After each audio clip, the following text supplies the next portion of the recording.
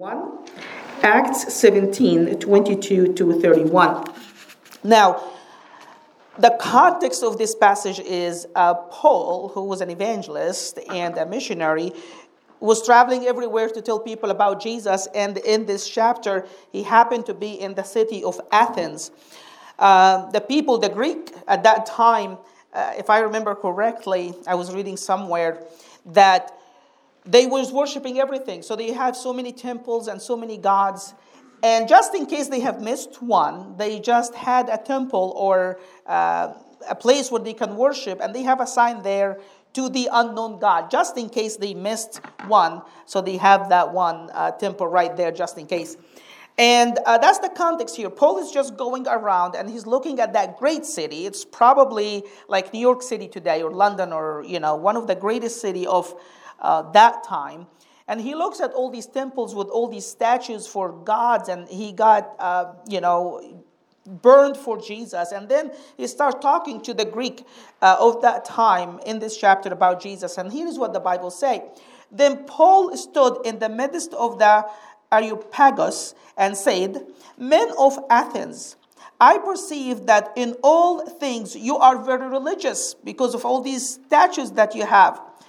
For as I was passing through and considering the objects of your worship, I even found an altar with this inscription to the unknown God. Therefore, the one whom you worship without knowing, him I proclaim to you. God who made the world and everything in it, since he is Lord of heaven and earth, does not dwell in temples made with hands, nor he is worshipped with man's hand, as though he needed anything, since he gives to all life, breath, and all things. And he has made from one blood every nation of men to dwell on all the face of the earth. He has determined their pre-appointed times and the boundaries of their dwellings, so that they should seek the Lord in the hope that they might grope for him and find him, though he is not far from each one of us. For in him we live and move and have our being, as also some of your own poets have said.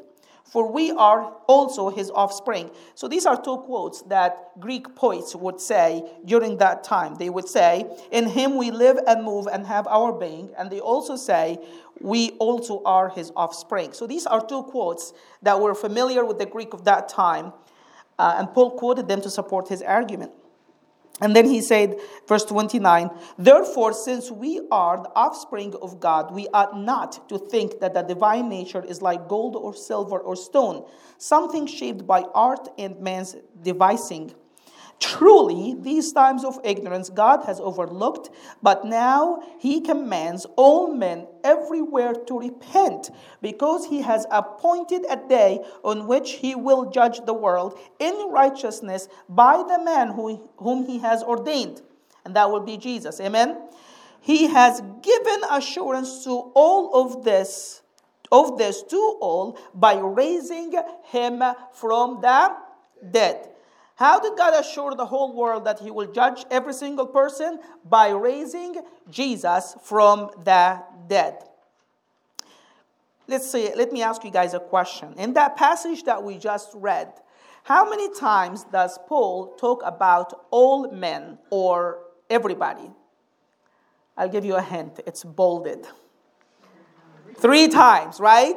He mentioned all men or all people 3 times. In verse 25, in verse 30, and in verse 31. In verse 25, he says, "Nor he is," that's God, "worshipped with man's hand as though he needed anything, since he gives all life, breath, and all things," right? That's verse 25. Verse 30, "Truly these times of ignorance God has overlooked, but now he commands," how many? All men everywhere to repent. And verse 31, if you skip to the last part of that verse, "He has given assurance to all by raising him from the dead." Amen. 3 times in his sermon, Paul talked about all men or everybody. And in these 3 times, we see 3 points that Paul is trying to emphasize to us. He's trying to tell us about God's pursuit of all. He's telling us about God's command for all. And finally, he is talking about God's assurance to all. Amen? Let's say these 3 points together. Make sure you're still awake. Number 1, God's pursuit of all. Number 2, God's command for all. And number 3, God's assurance to all. Let's talk about God's pursuit of all. And that's what he really was telling us here in verse 25. God doesn't need to be like silver or gold to be worshipped in this manner. He doesn't need anything. And then he says, since he gives all. Now, when he says all, does that include you and me? Right. That includes every single person in this world. They say there's about 7 billion people in this world. Now, Paul is telling us that not in masses, but even individually, for every single soul in this world, God gives them life. Think about that. So your life is something God specifically given to you because he cares about you. Amen? Breath. Every single breath you take, that's also a gift from God. And again, Paul is not talking about God dealing with masses here. He's talking about God deals with individuals. This is how God deals with each and every one of us. He gives you life. He gives you breath. He gives you what? All things. Right? Your job, your money, your car, everything, every blessing from God in your life, it is God's given to you. And God has a very purpose of doing that to you individually. You guys follow me? This is not, again, God deals with the masses. God deals with every one of us. And not only that he did all of that, but he's also the creator of all. We see that in verse 26. He has made from one blood every nation of men to dwell on all the faces of the earth. And he has determined their pre-appointed times. Do you know what that means?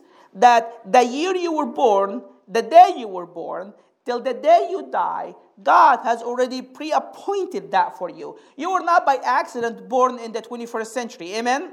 Or at that time and that age in history and in the church. God wanted you to specifically live during that time.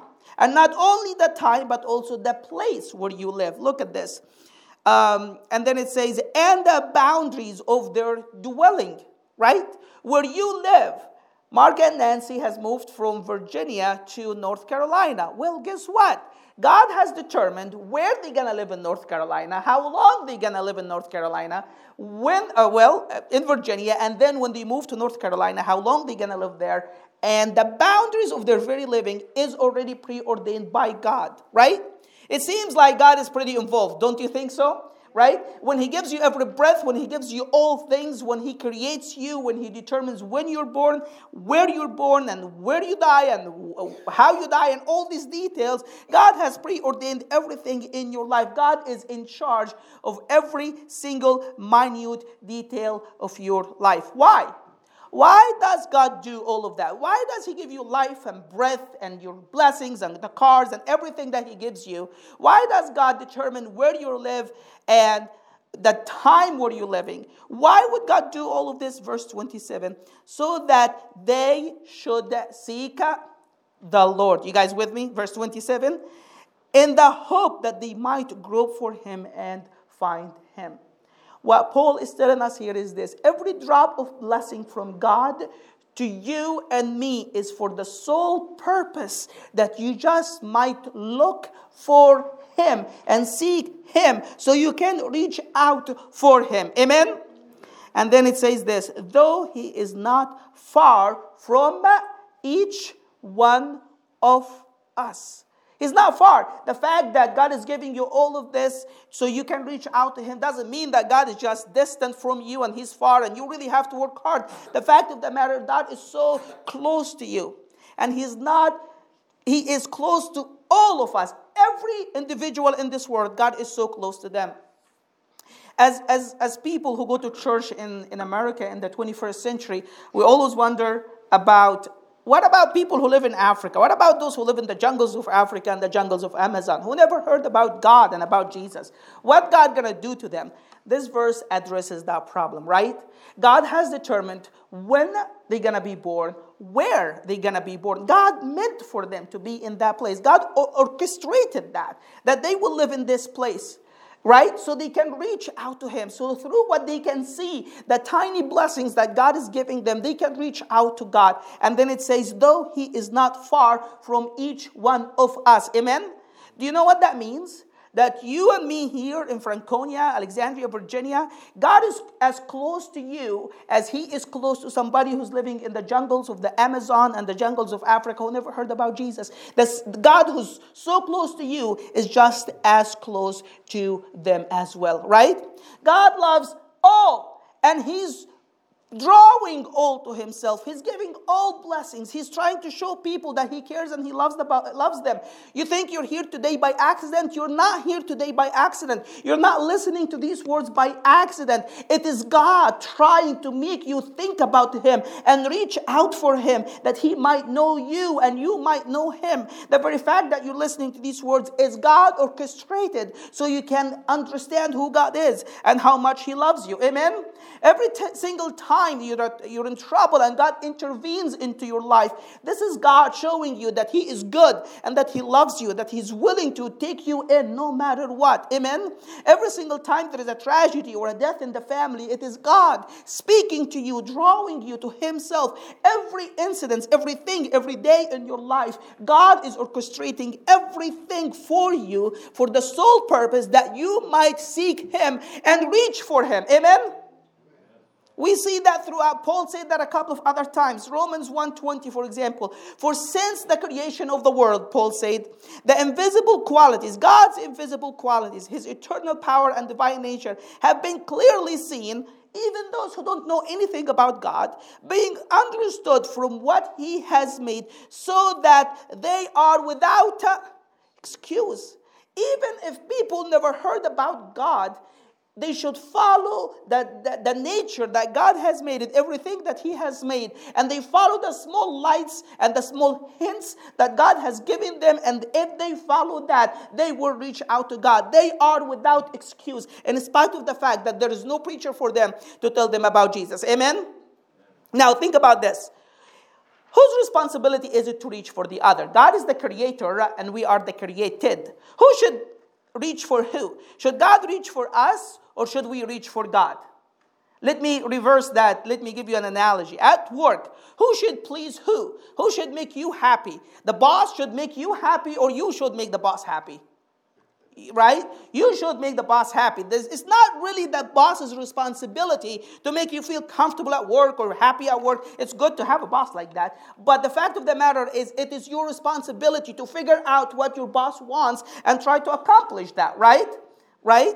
And in the same way, it is every man's responsibility to reach for God. It is not necessarily God's responsibility to reveal himself to every mankind. He does it because he is love and he wants to reach to every one of us. Amen? He's not obligated to do it. He already gave us some clues and hints, and if we follow these, we will reach out to God. The problem is not that God is not trying to reach out to man. The problem is that man doesn't want to reach out to God. Amen? Acts 14, 16 and 17. Paul and Barnabas here, and they're preaching. And here's what, again, I think it's Paul again, saying about God, who in bygone generation allowed all nations to walk in their own ways, worshiping idols in ignorance, far away from God. Verse 17. Nevertheless, in spite of the fact that they were walking away from God, he did not leave himself without a witness. Think about that.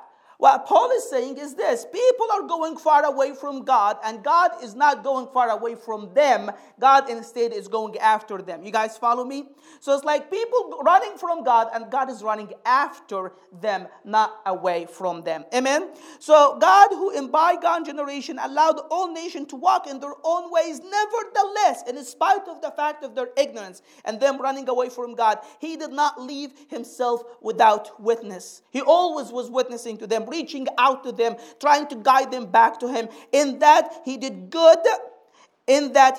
good. Give them rain from heaven and fruitful seasons, filling our hearts with food and gladness. What Paul is saying here, that every drop of goodness from God is a sign that he's reaching out to you, so you can search back for him and reach out for him and grope him. Amen? Amen. God's pursuit of all. How many people in this world is God pursuing according to that verse? All. If there's 7 billion people in this world, how many person in these 7 billion people you think God is reaching out to? All. You know what that means? That means that includes you and that includes me. If you're here today, I want to tell you that God loves you and He is searching for you. Amen? In Genesis 1 and 2, we see God, the creator of everything. God says, let there be light, and light comes to existence. And then we come into Genesis 3, and that's when Adam and Eve fell into sin. And what do we see God doing after Adam and Eve fell into sin? God is coming searching for Adam and Eve, right? And He's saying, Adam, Adam, where are you? God is looking for him, right? It's like right after the Bible declared to God that God declared to us that God is the creator of everything, the very second character that the Bible is revealing to us about God is that He is the one who's pursuing sinners, right? Genesis 1 and 2, God is creator of everything. Genesis 3, God is the one who's going after Adam and Eve who broke His law and sinned against Him. And throughout the Old Testament, we see God, we talked about this before a few weeks ago, sending the prophets one after the other so He can bring the nation of Israel back to Him. He's searching for them. He's seeking them. He's pursuing them so they can come back to Him. And the very God who searched for Adam and Eve in the garden in Genesis chapter 3 and searched for the nation of Israel and even some Gentile nations throughout the Old Testament, guess what? He came down Himself in the person of Jesus so that He might seek and search for those who are lost. That's you and me. Amen? God is in the business of pursuing sinners. That includes you and that includes me. Every single soul in this world, God loves, and not just passively loves. He's actively loves, right? He's going after them with hints and clues and trying to draw them to Him so they can just get the hint and try to come back to God. Amen? God loves you. And He doesn't just love you. He's pursuing you this morning. He's telling you that He's going to give you a better life than the one you're living. He's telling you that He's willing to take you back no matter what. And there is hope in Him. And there is power in Him. And there is life in Him. And He wants you to hear this message loud and clear. That's why you're right here today to hear these exact very words. Amen? God's pursuit of all. But number 2, we see also God's command for all, right? We see that in verse 30. Truly, these times of ignorance God has overlooked, but now commands how many? All men. So how many in this world God is commanding them to repent? All of them, right? Now, no exception, not a single one. All men everywhere to repent because He has appointed a day in which He will judge the world in righteousness by a man whom He has ordained, and that's Jesus. In this verse, we see God's command for all. Now, repentance in the Christian faith is such a foundation, really. It's the only foundation in our relationship with God. And it is such a valuable thing that without it, really, you can never know God. As a matter of fact, it is so important that the very first word Jesus uttered as a preacher of the gospel when He was on earth is what? Repent, for the kingdom of God is at hand. Amen? The very first word recorded in a message that Jesus has preached is repent. Repent, because it's very important. Amen? In Luke 13, 1-5, we read this story. Again, we might have touched base on this before. A breaking news. People came to Jesus because something happened. Pilate has killed some Galileans and they come to Jesus saying, hey, Jesus, did you hear about what happened? Jesus said, what happened? It's like the Galileans Pilate has killed and he mingled their blood with the sacrifices. Guess what Jesus said?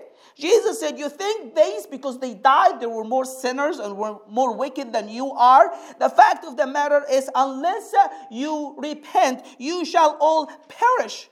What Jesus was telling the people of that time is this. The fact that people died and perished doesn't mean that you're better than them. God is just giving you another chance so you can repent. They might have exhausted all their chances, but you still have another chance to repent. But if you do not repent, you also will perish like these Galileans who died and Pilate has shed their blood and mixed it with the sacrifice. Amen?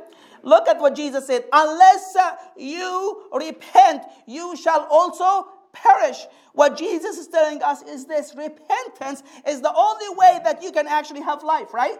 Unless you repent, you shall also perish. There is no other way that you and me can have life except through repentance. You guys follow me? So let me explain to you how does it work. In order for any one of us to be saved, God has to do a part, and you have to do a part. And when you do your part and God does his part, then it works. The plan of salvation works. So God's part is that Jesus would die on the cross and that he will be raised from the dead. Now think about it this way. We talked about this before. You and I have sinned against God, right? Yeah. And the sin, the Bible says, sin is breaking the law of God. And when you break the law of God, you put yourself under the judgment of God. Again, think about it this way. You might have heard me saying this 1,000,000 times before. Today going to be 1,000,001. If I am speeding, Micah, go out, please. If I am speeding and the cop gets me 55 and 35, and I go and stand before the judge, I'm sorry, sweetheart. And I go stand before the judge. Now, I have broken the law, right? I was speeding. I was 55 and 35. I'm guilty of breaking the law. And I stand before the judge. Because I broke the law, there is absolutely nothing I can do to offset the judgment and the penalty that I have earned because I have broken the law. You guys follow me? I have to pay the fine or go to jail. And that's my options. It doesn't matter if I'm a good person. It doesn't matter if I'm a pastor. It doesn't matter if I've never had a speeding ticket since then. It doesn't matter even if I'm sorry and I'm repenting of breaking the law. There is nothing I can do to offset breaking the law. The only way I can be made right is that the penalty of the law must be paid, right? And I'm stuck under that penalty of breaking the law. And that's you and me. In this life and our relationship with God, we already broke the law of God. Some have lied, some have cheated, some have manipulated, some have stolen, some have done this or done that. And we're all guilty before a holy and a righteous God. And we come to God with our sins and we say, God, we are truly sorry that we have sinned against you. Would you please forgive us? God will say, I know you're sorry, but guess what? I am sorry too. There is nothing I can do for you. You have broken the law and there's a penalty of breaking that law. And unless that penalty is satisfied and is paid, you cannot go anywhere, right? And that's precisely your condition and my condition before God. We're stuck under the penalty of breaking the law of God. But that's why Jesus came from heaven. He died on the cross and Jesus paid your penalty and my penalty on the cross. And when Jesus died on the cross and paid our penalty, he satisfied once and for all the righteous requirement of the law of God. And because Jesus satisfied the requirement of the law, now you and I can go free. You guys follow me? Again, like let's say I stand before the judge in court and I'm speeding. My fine is $200. I don't have it. I have to go to jail. Now, the judge, I tell the judge, I'm sorry. And the judge will say, well, there's nothing we can do really. Pay the fine or go to jail. Emmanuel comes in and he paid the $200 for the judge. Because Emmanuel paid my debt that I owe the court, right? Even though he doesn't have to, he did it out of the goodness of his heart because he cares about me. Now that the law is satisfied, now the judge can let me go free, right? If Emmanuel did not come in and pay my debt, there would have been absolutely no way for the judge to let me go free regardless, even if he wanted to, right? Because if he will let me go without paying the fine, he will be a corrupt judge, right? So it took somebody else to pay my debt so I can go free from breaking the law. And that's precisely what Jesus did. That's why there's no salvation apart from the cross. Because if it wasn't for what Jesus has done on the cross, there would have been absolutely no way for none of us to escape the judgment of God, because we all are stuck under the penalty of breaking the law of God. Amen? The cross and the resurrection is God's part in your salvation. Now, your part is this: not to work, not to try to please God, not to do good works to offset the sins that you have committed. Remember, we're stuck. There is nothing you can do about it under the penalty of the law of God. But your part is to repent. That's your part in your salvation plan. All what you have to do is just say to God, God, I am sorry for breaking your law. I am a sinner and I cannot be made right with you in my own merits, in my own strength. But today I just forsake every single sin I have ever committed. And I commit today that I will live for you from today forward. Amen?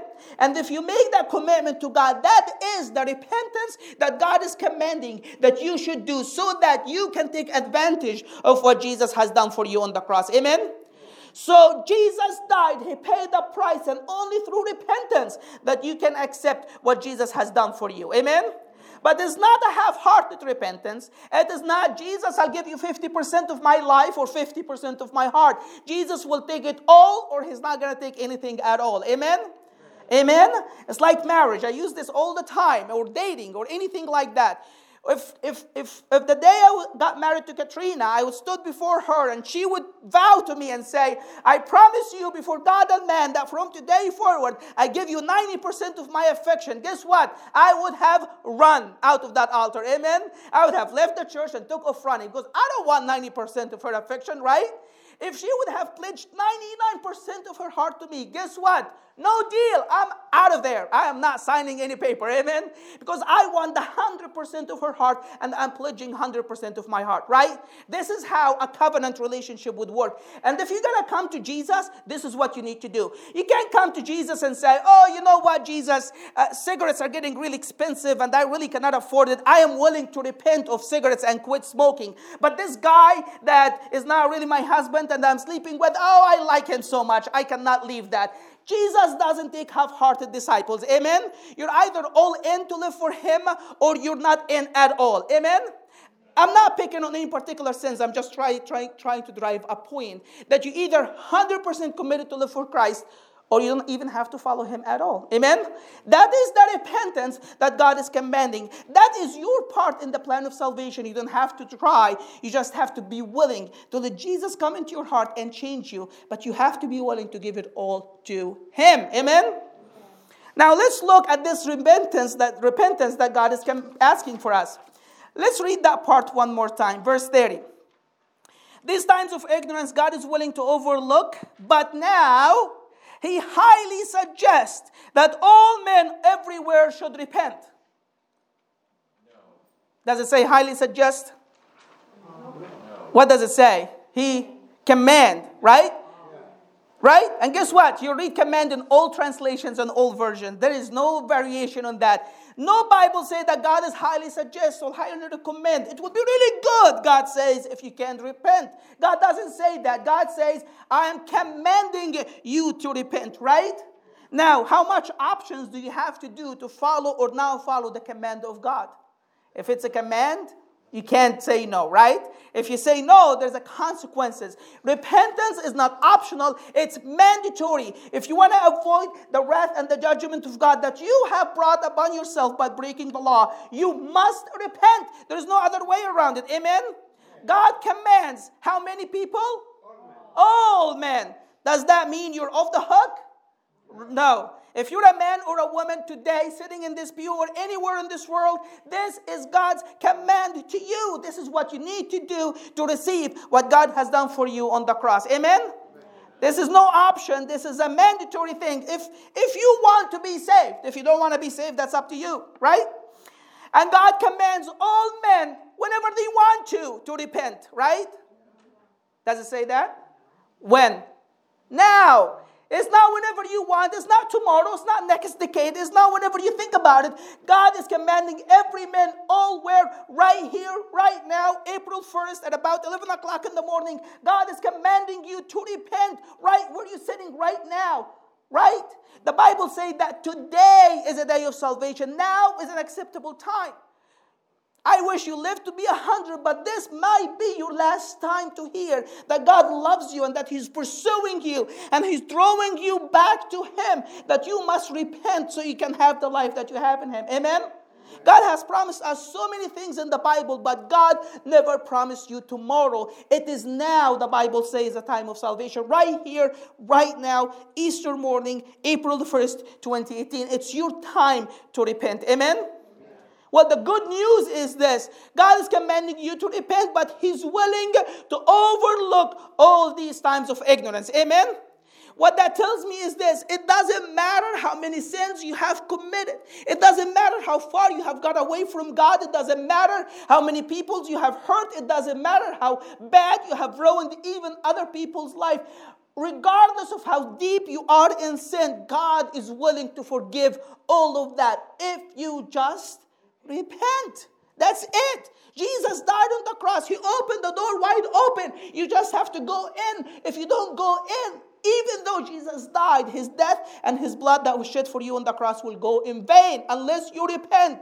Jesus said, you shall also perish. Amen? Don't you think that you're too much of a sinner for the grace of God? Amen?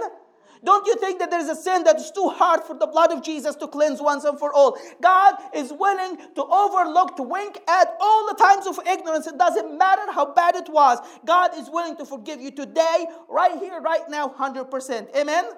Now, why is God commanding you? Why is he commanding you to do it right now? Here it is, because he has appointed a day when he will judge everyone by righteousness or in righteousness through Christ Jesus. Amen? The reason why God is urging you today to repent is because there is a day of judgment coming, and it's coming soon. And the Bible tells us that it is a fearful thing to fall into the hand of the living God. Amen?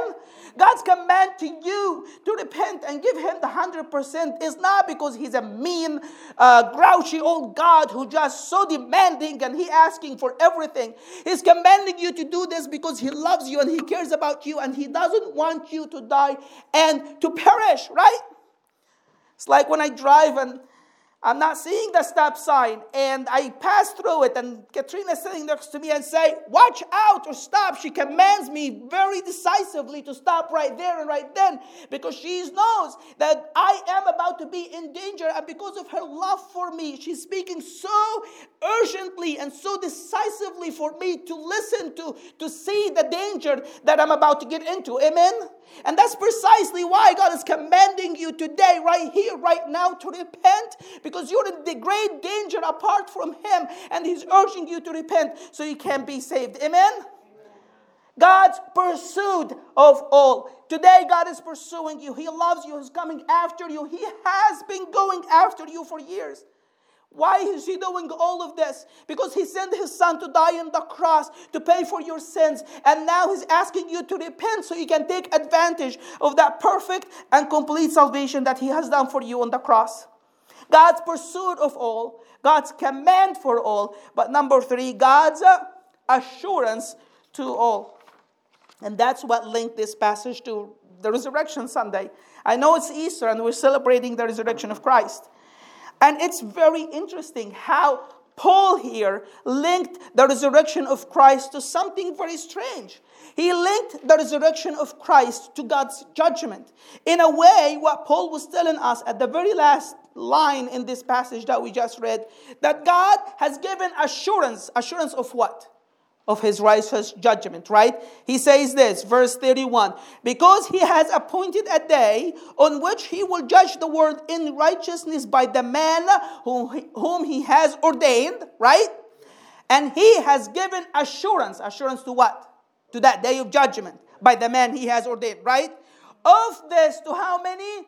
To all. That includes you and me. How?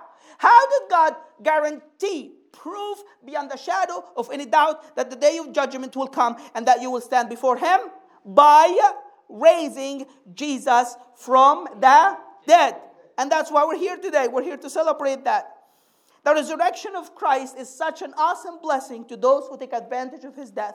And it is such a curse if you don't know Christ. Amen?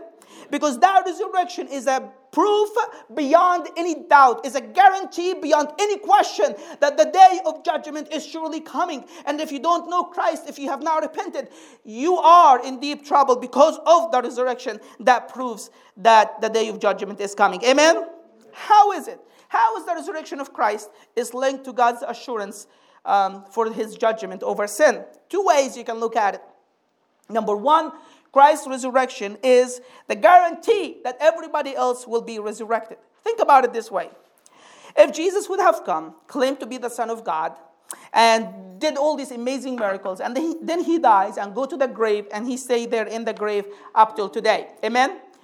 And then the Bible also keeps telling us that all the dead will be risen from the dead. Whether you're a saint or you're a sinner, everybody will be risen from the dead and be judged by God.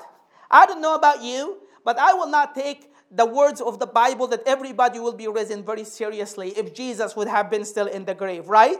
Because here you are, you have the Bible tells you, oh, be made right with God, because after you die, you're going to be resurrected and stand before God in judgment. But Jesus himself is not even resurrected. He's still in the grave. The one who claimed to be the Son of God, still dead and in the grave, and we can go visit his tomb up till today. Amen? The very fact that Jesus rose from the dead is a guarantee that the resurrection is real and that God's judgment is real. Amen?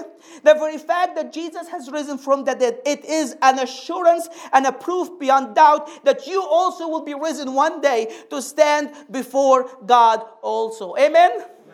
But number two, if the judge is dead, you're really off the hook, isn't it? Right? Paul said that God will judge everyone by a man whom he has ordained. Who's that man? Jesus, right? And Paul said that this man, God has given assurance to all by raising him, that man, from that dead. Here's how I look at it.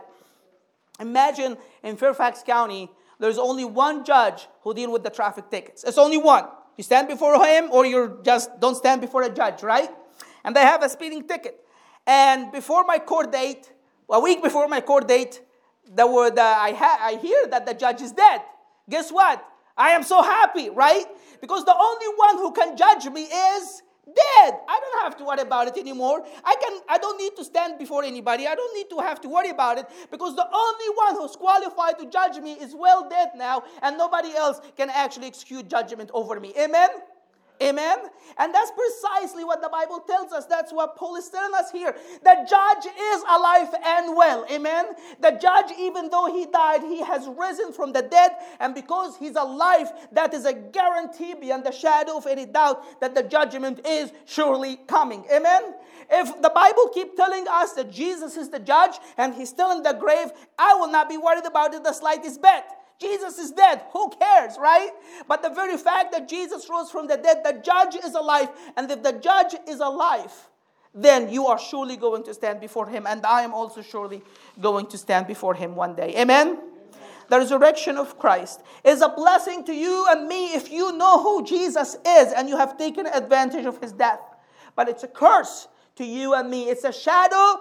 It's a proof beyond the shadow of any doubt that you are in deep trouble if you have not repented and you have taken advantage of what Jesus has done for you on the cross. Amen? Amen. Let me close with this. God pursues how many people? Oh. That includes you, right? God commands how many people? Oh. And God is giving assurance through the resurrection of Christ to how many people? Oh. Guess what? If you die and you don't repent and you perish, it is not God's fault at this point. Because he's speaking to you. He's pursuing you. He already sent Jesus to die for you. He already perfected your salvation. All that you have to do is to repent. He's not going to do that for you. Amen? This is something you absolutely have to do. You have to make a choice. Either to follow Jesus or not to follow him. You have to make up your mind. He's not going to do that for you. Amen? Amen? Amen? Think about it this way. If I hold a gun, bad illustration. If I threaten my wife with, I'm never going to give you whatever. I'm going to hold all the finances unless you tell me every single day that you love me. And she does it, but she does it out of obligation because I am threatening her. I'm making her life miserable if she doesn't say it. Is that real love? No. If she doesn't say it willingly, then it's not worth it. I mean, she might pretend to say it, but if she doesn't say it willingly, it's not worth it. And guess what? God is the same way. He's not going to force you to repent. He's not going to force you to walk with him. He loves you so much to force you to do that. You're with me? You have to be willing to walk with him. You have to be willing to love him. And I honestly don't think of one single reason why you wouldn't. Why you wouldn't? He died for you on the cross. He endured that shameful and disgraceful death for your salvation. I don't know about you. I don't think of anybody else that deserves your life other than Jesus. Amen? Let's close our eyes and pray.